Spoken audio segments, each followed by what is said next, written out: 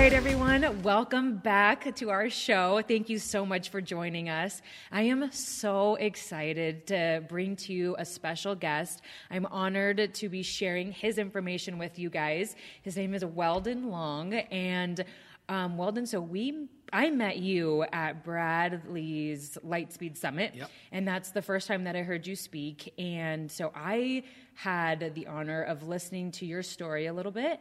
And so for my listeners that don't know your story, I'm fascinated by it. Right. I'm fascinated for a ton of reasons. One, because it's inspiring. It's for me, somebody that's gone through the lowest of lows, somebody that's gone through trials and those types of things in their life and is still able to push through and is still able to make it. Right. So I know you haven't had the easiest past, you haven't had the easiest upbringing, and just somebody who's able to go through it and make it out and to be as successful as you are, you've made it. So I just want to know so much about the mindset of it all, and your story is so incredible. So can you share with our listeners a little bit about your story? Absolutely.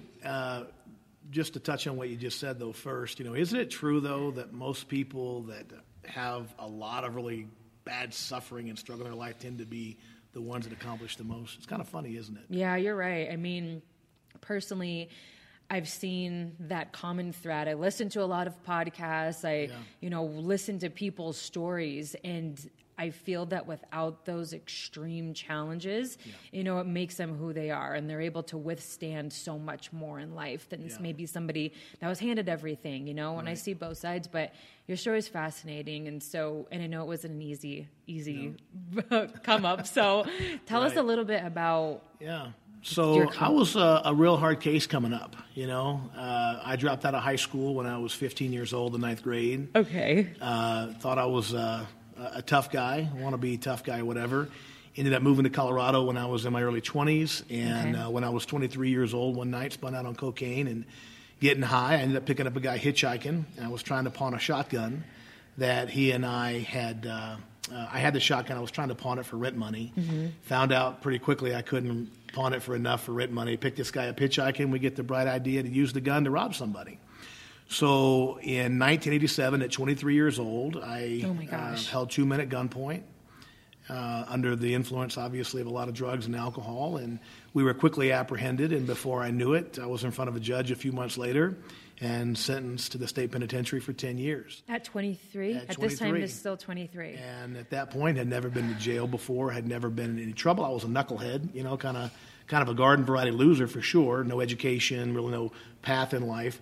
But at 23 years old, I found myself in the state penitentiary system for the robbery charge, and ended up doing about 4.5 years, and was paroled at 27 years old. Okay. So I walked out of the penitentiary the first time at 27. I'm still a ninth grade high school dropout. I'm still a knucklehead, no skills, no future to speak of. Now I'm a convicted felon to boot. So I started the process of kind of defining myself as this loser. I mean, as soon as you get out, so you don't have a story where the time that you were in there weren't obviously these classes. I mean, you didn't. No. Did you do it sounds like personal development when you're in there? That's when you're thinking, I need to do more? No, I was mostly angry and bitter. Okay. And it's funny because, one of the questions people ask you when you get to the joint is, what are you in for, right? And so I would always say I'm in because I'm uneducated and poor. Right, that was my thinking, that I was there because... Like victim mindset. Yes. I'm supposed to, I wasn't there because I pulled a gun on somebody. I was there because I was poor and uneducated. That was the victim stance, kind of the entitlement mentality I had. I see. So I get out at 27 years old the first time. I'm back in the streets, no real opportunities. I make it about 2 years. I go back to the joint a second time. Yeah. I hooked up with some guys that I'd met in the joint, and we went back to the joint on gun charges and parole violations. Went back for about 2 years. Oh, my gosh. Got out a second time at 30 years old, still a high school dropout, still a knucklehead. Now I'm a 2-time convicted felon, so not many opportunities for employment. I get a job in the telemarketing industry. I tell people I should have been suspicious when they hired me, right? And, oh my gosh! Doesn't say much for their hiring standards. But you get the job, you're motivated. I'm making a ton of money. Okay. Until one day the FBI comes in and with a bunch of other people indicted on federal money laundering and mail fraud charges. And so then At 32 years old, I'm back in prison, this time in federal prison, doing 7 years on the federal charges. Well, then. But it was during that last 7 years that finally, the gears began to click and some really transformational things happened. It was the third time that finally. Where are your parents throughout this? Your relationship with them and. So I was estranged from, my parents had divorced when I was 18, and I was estranged from my mother. She was very much in her religion, and because of the way I was living my life, she kind of wrote me off. My father and I were kind of hit and miss, for most of my adult life. But it was, ironically, his death during that last stint in prison that changed my life. In fact, it was June 10th of 1996. Yeah. And I had just started that last 7 years in prison. I was 32 years old. You just started when he passed? Just a couple of months in, and got a message one day. One of the cops comes in the cell house and gives me a message to call home, and I call home and I find out that my father had died unexpectedly at 59 years old. And so it was at that moment when I heard that he died, I'm like, my dad went to his grave with me in prison again. Like that was his last memory of me. Mm-hmm.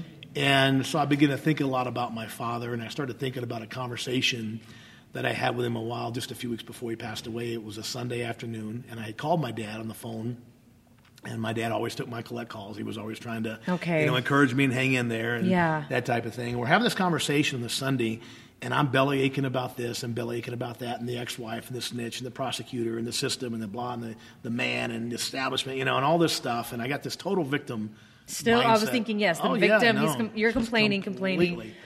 And at one point in the conversation, my dad says to me, he says, son, your life could be worse. And I said, Dad, how is that exactly? Yeah. He says, well, you're not dead. You're still breathing. And as long as you're breathing, you've got a shot to change your life. And I really didn't understand the significance of what he said in that moment. So I hung up the phone and kind of said, my I love yous to my dad. Yeah. And I never talked to him again. That was the last he ever said to me. 2 weeks later, he was gone.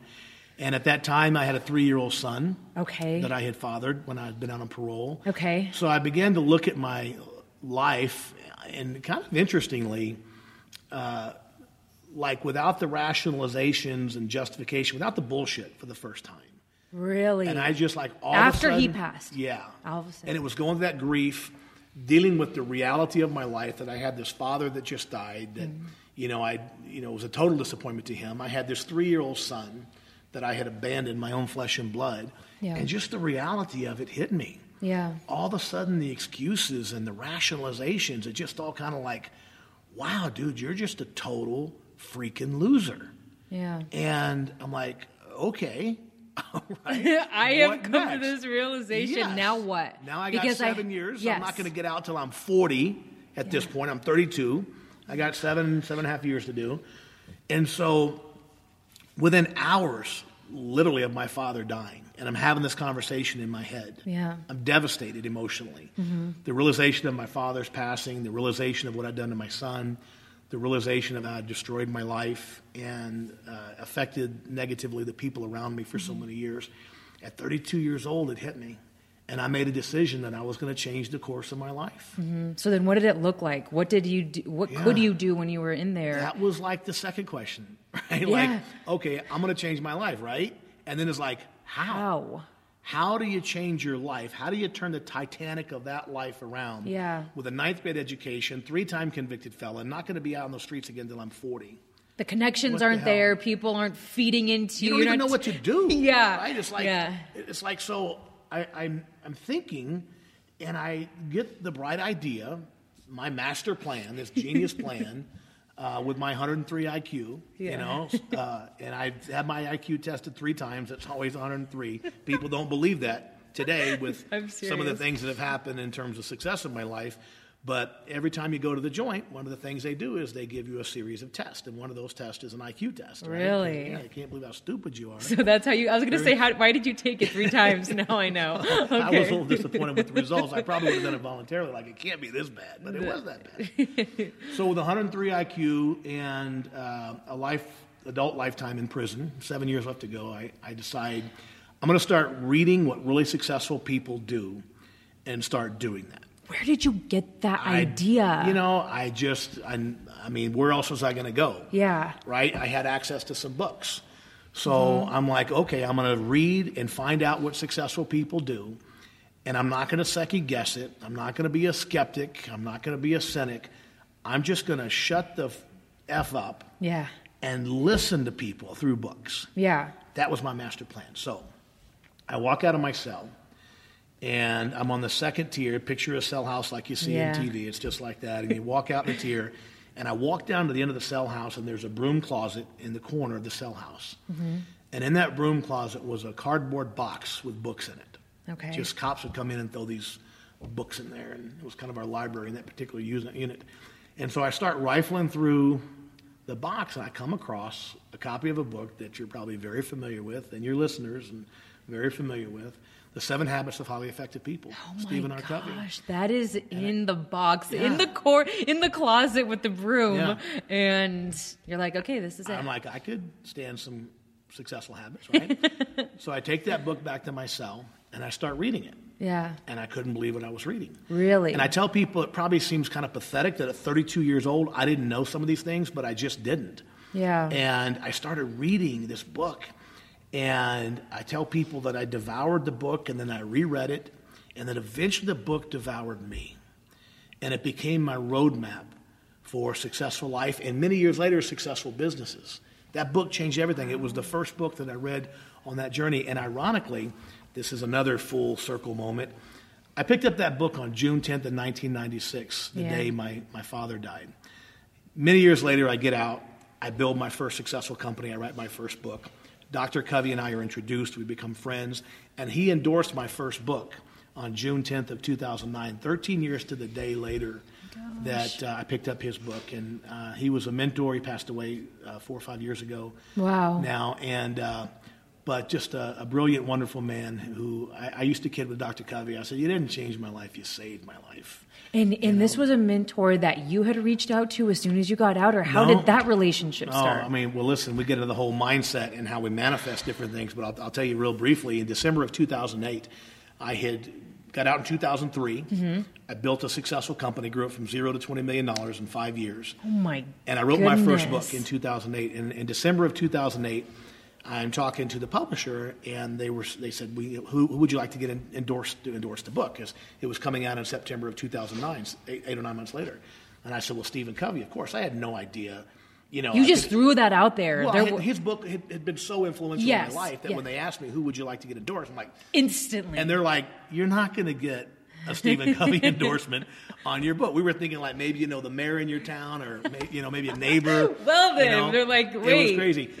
But by that time, and we're going to have to circle back around at some point, but by that time, I had created what I call the prosperity mindset, a mindset that is so focused and so geared and so programmed to thrive in the face of adversity. Yes. It didn't matter to me that these people were telling me I was crazy to get a Stephen Covey endorsement. So what I did is I wrote it down, like we'll talk about later, but I write these things down and I meditate on them, as Dr. Covey used to say. Yeah. Basically, just the conscious and unconscious serendipity of the universe kind of sets an emotion. Yep. There's some things that happen neurologically, how we're attracted to certain things. But in December of 2008, I write on a sheet of paper, right?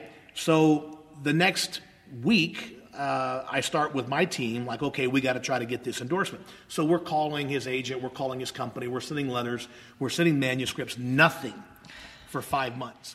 For 5 months. And you're like, let's keep going. We're going to keep going. We're not going to do it. It's going to happen. Yeah. One of the things I've learned is you don't have to know how things are going to happen. You just have to know they are going to happen, right? The details will work themselves. Oh, my gosh. Yeah, so after 5 months, we're getting now to about 6 weeks away from the deadline because we're going to hardcover press in June, right, for a September publication.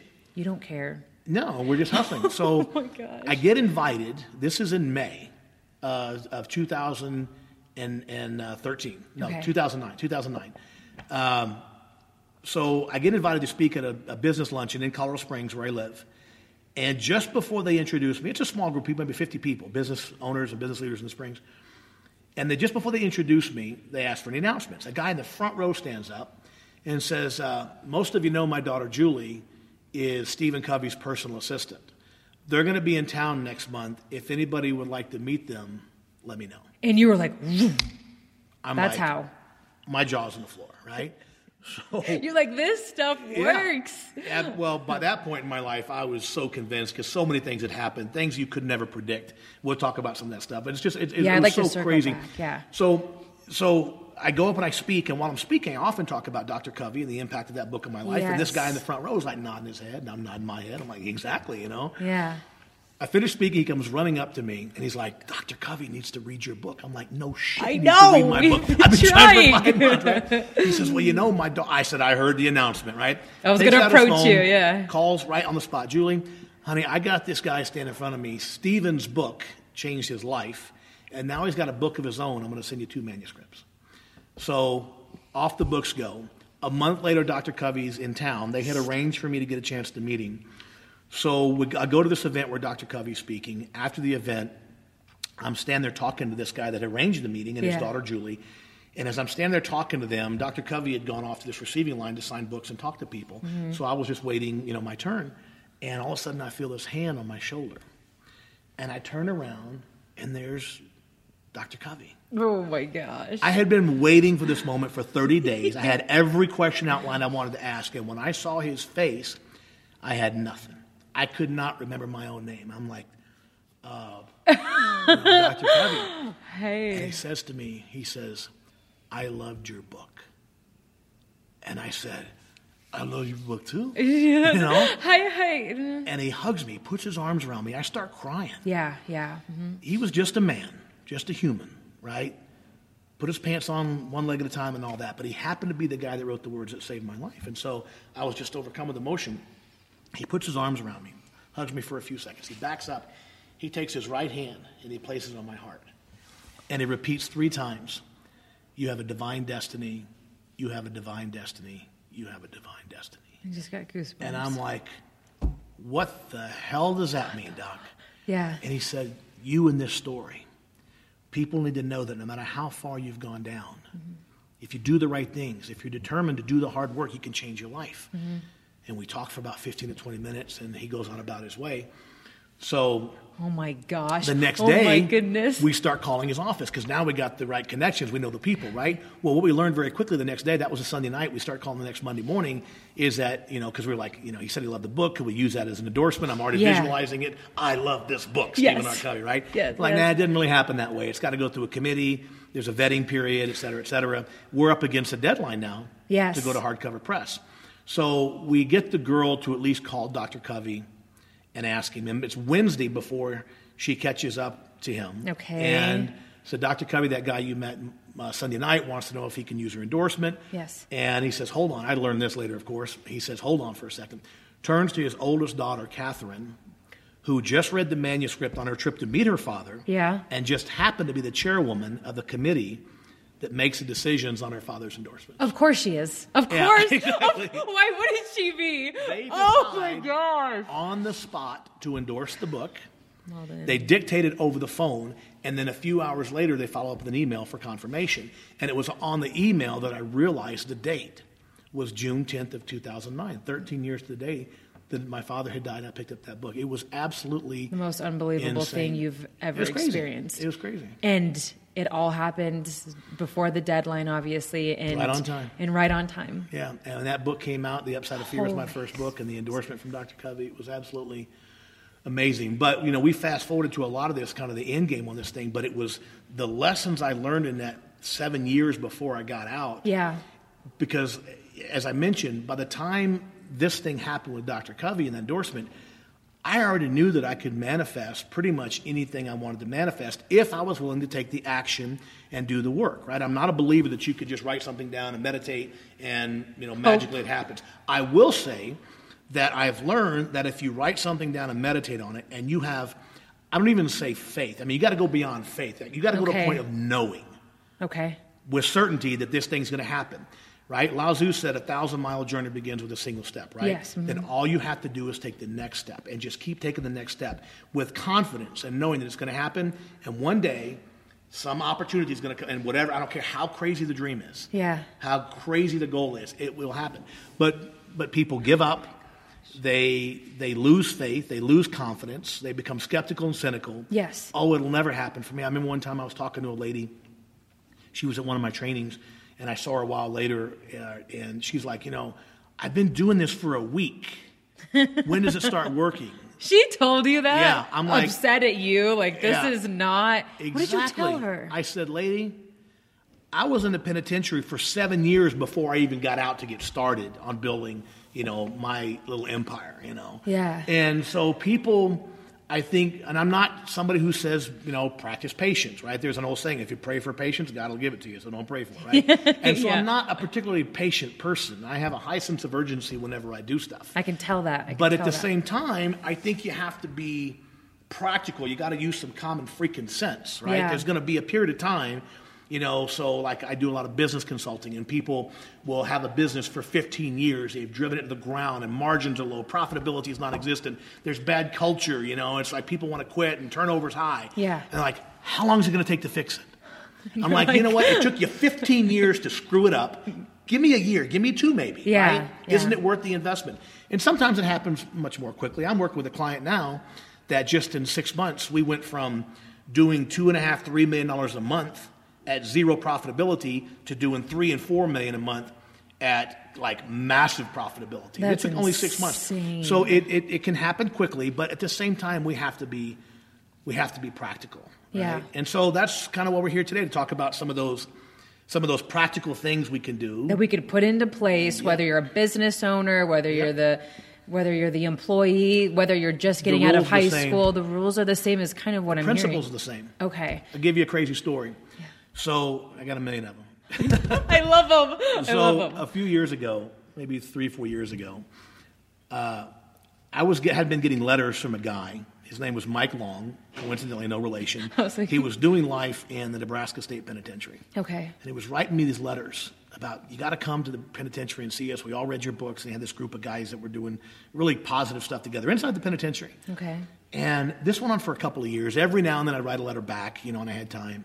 And finally I told him, I said, Mike, I just can't show up at the prison gates. I got to get an invitation from the administration. Yeah. Not a week later, I get a letter from someone in the administration like, would you please come see these guys because they won't stop bugging us about it. Wow. So I happened to be flying a couple of weeks later to Memphis, Tennessee to speak at a group called 5 Star at FedEx World Headquarters. It's their top 200 performers. Okay. And they get together. So I figured, okay, I can, fly into Lincoln or whatever, Nebraska, wherever I was going, Omaha, wherever I flew in, and then drive out to the penitentiary, jump on a flight, be at FedEx the next day. I can make this work. Yeah. So I go in, I spend the day in the penitentiary with these fellas, right? I go on down to Memphis. The next day I'm speaking at the 5 Star group with the co-CEOs, 2 CEOs of FedEx, the co-CEO of FedEx Services, and their top 200 performers. And the message was virtually identical. That's the crazy part about success principles. They work if you're in the Skid Row penitentiary life, and they work if you're the top of the heap, the CEO at FedEx. That's the thing that blows me away.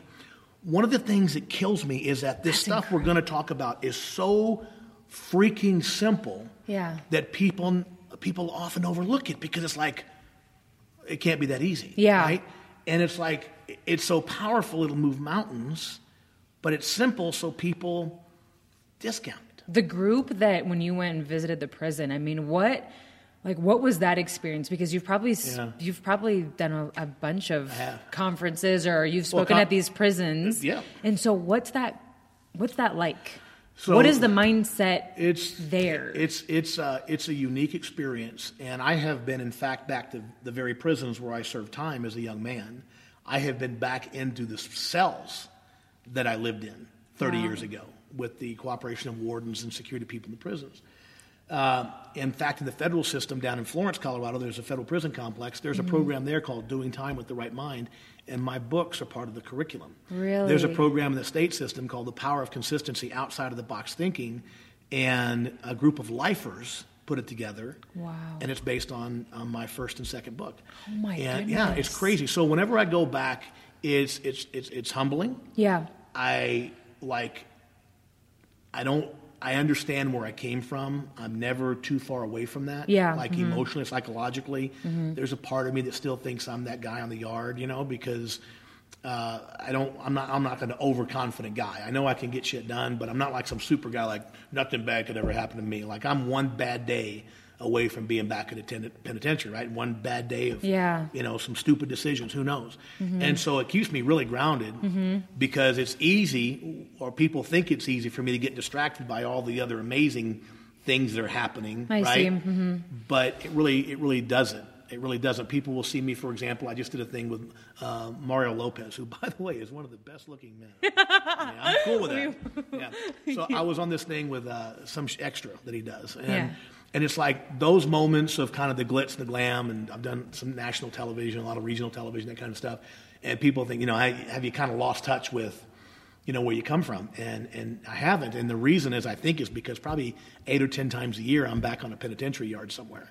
And you're able to be there and just experience it all over again in a different way. But I mean, those people, those guys, so it's La Vista Women's Prison. Yeah, I've spoken there. I've had an opportunity to speak there too. And it was incredible because like the whole experience is the people that want you to come out there. I mean, just like so grateful. So grateful and full of energy and hope and positivity and just like wanting that thing to hold on to of hope. And that's the thing. It's the hope that they get from people. In your case, just the empathy to go in and take time out of your busy life to do that. In my case, I mean, it's not uncommon. I'm on a yard. I was just down in Florence, and my old cellmate was still there. He's doing life, and so I knew he'd be in prison somewhere. Yeah. But he's on the same yard, in the same cell that we were in together back in 97, 98, 99. And so, but what it does for them is when I'm on that yard, people will know me on that yard. Yeah. Guys will say, we were cellies back together in the 90s or whatever. And so it gives them hope. Like, if this guy can have this, story, this success, then it's possible for anybody. Wow. So take us back really quick. As soon as you get out and you start this business, so were you always entrepreneurial? How in the world? So so we've got to kind of go back a little before that. Let's go back to 7 years before I got out when my dad died. Okay. And I start this journey. Yes. And I start learning about the prosperity mindset. I start learning about the relationship between our thoughts and our reality. Is that that's what hit you most after reading the book? After reading 7 Habits and then Napoleon Hill and many, many others. And the first recollection that I had of all this, I was reading a book of philosophical quotes just by all random kind of people. And I came across this quote from Friedrich Nietzsche. And Nietzsche said, "We attract that which we fear." And I remember reading that and thinking, well, that's ridiculous. Why would I attract things into my life that I don't want? Things I fear. So I kind of ignored it. A couple of months later, I'm flipping through the Bible, and I come across a scripture in Job. And there's a scripture where Job says, "Father, that which I have feared has come upon me." And I thought, wow, that's crazy because they're separated by 2,000 years. Yeah. They're separated by philosophy and theology. Nietzsche was an atheist, right? Job was a God-fearing man. But they're saying the same thing. You're like, there has to be something behind a connection. About that same time, I'm reading a book called Man's Search for Meaning, written by Viktor Frankl, who survived the German concentration camps. He was a Jewish psychiatrist. And one of the chapters in that book begins with 4 words: fear may come true. And so I'm like, holy Toledo, what is this? Yeah. So here's what I did. I sat down at the little metal desk in my cell, and I started writing out what I feared the most. What know what it was? Yeah. Living and dying in the penitentiary, going out of the penitentiary in a box one day, never knowing my son, being broke and homeless the rest of my life. And what had I attracted into my life? Exactly that. My life was a perfect reflection of all the chaos in here. So I said, okay.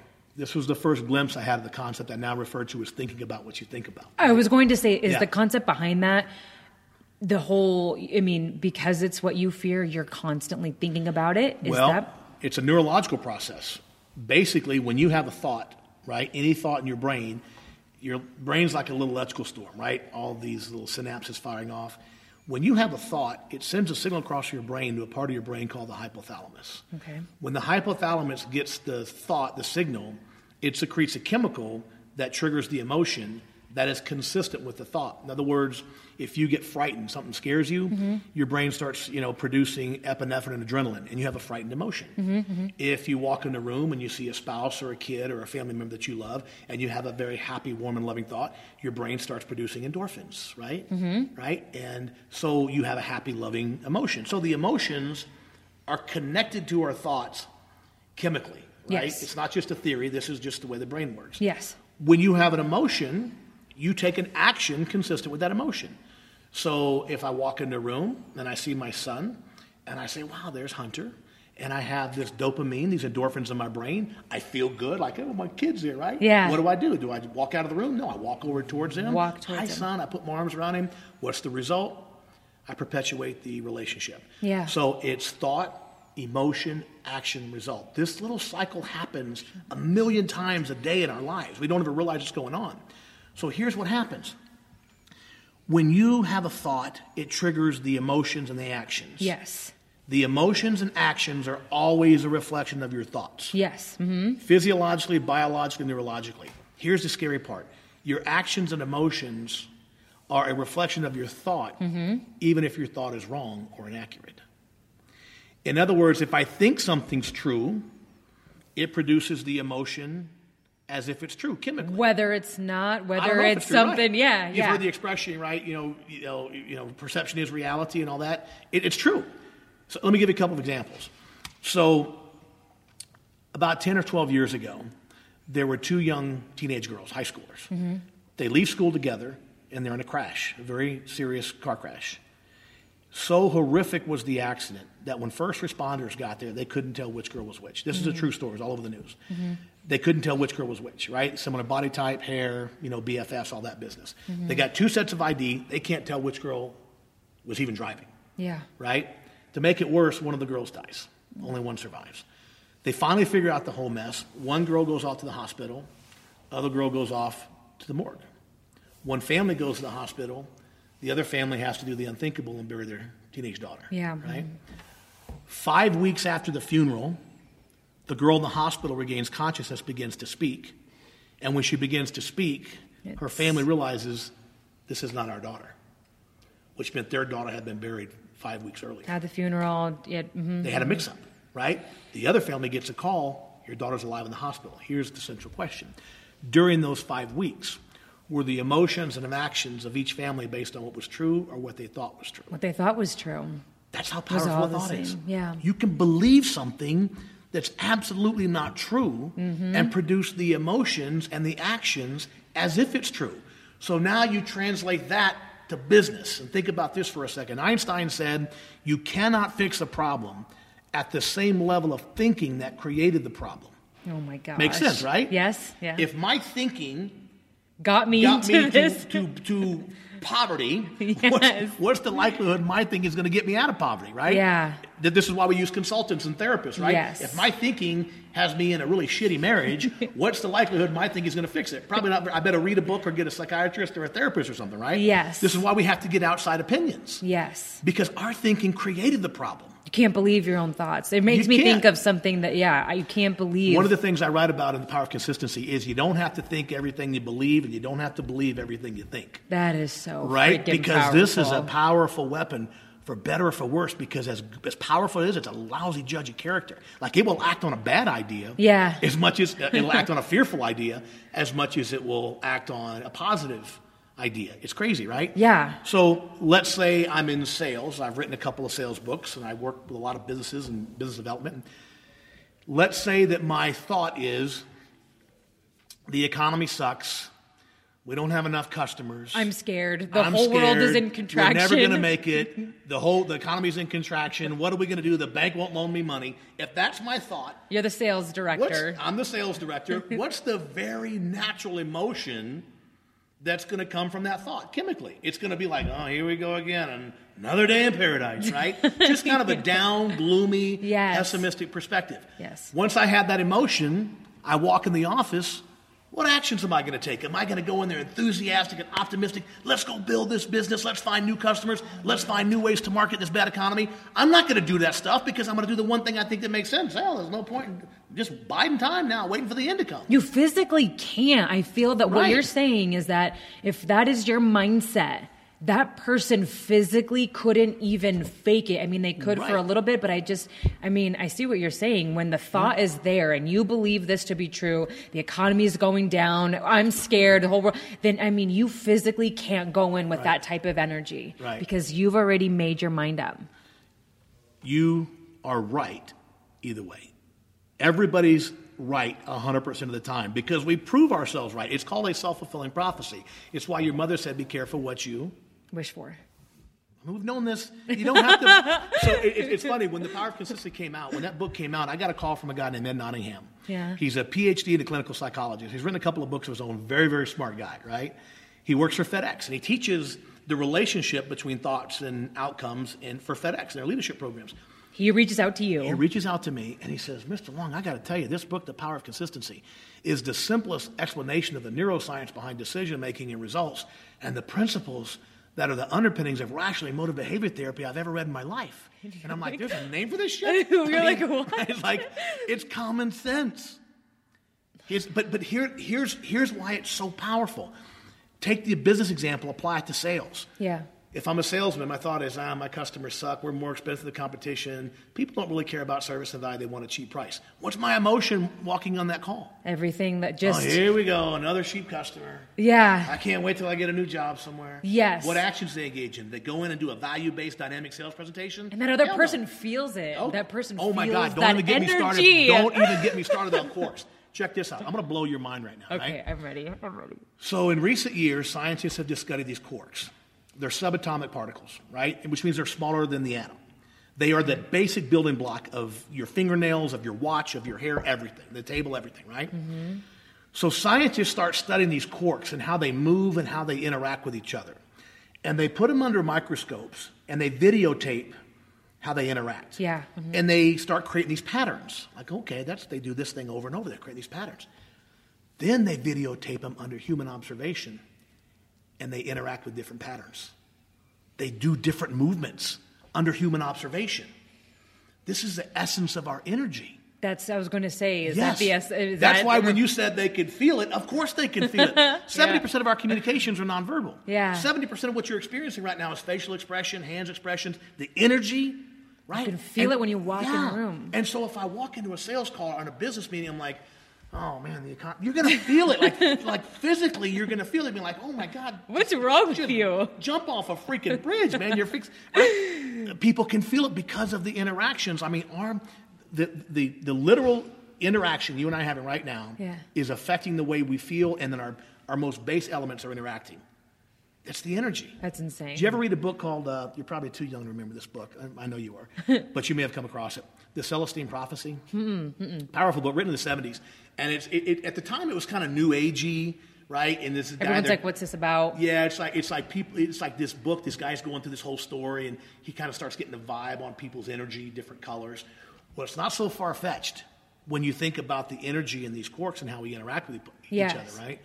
I mean, at the time it may have seemed kind of quirky, but now it's like, of course. I mean, I just believe it. You can just literally tell somebody's mood when they walk into the room. Totally. You could just feel it. I mean, at least I can. I mean, it has very little to do with our words, the communication. If I tell you, for example, Apollonia, I didn't steal the bike, that means something, right? Yeah.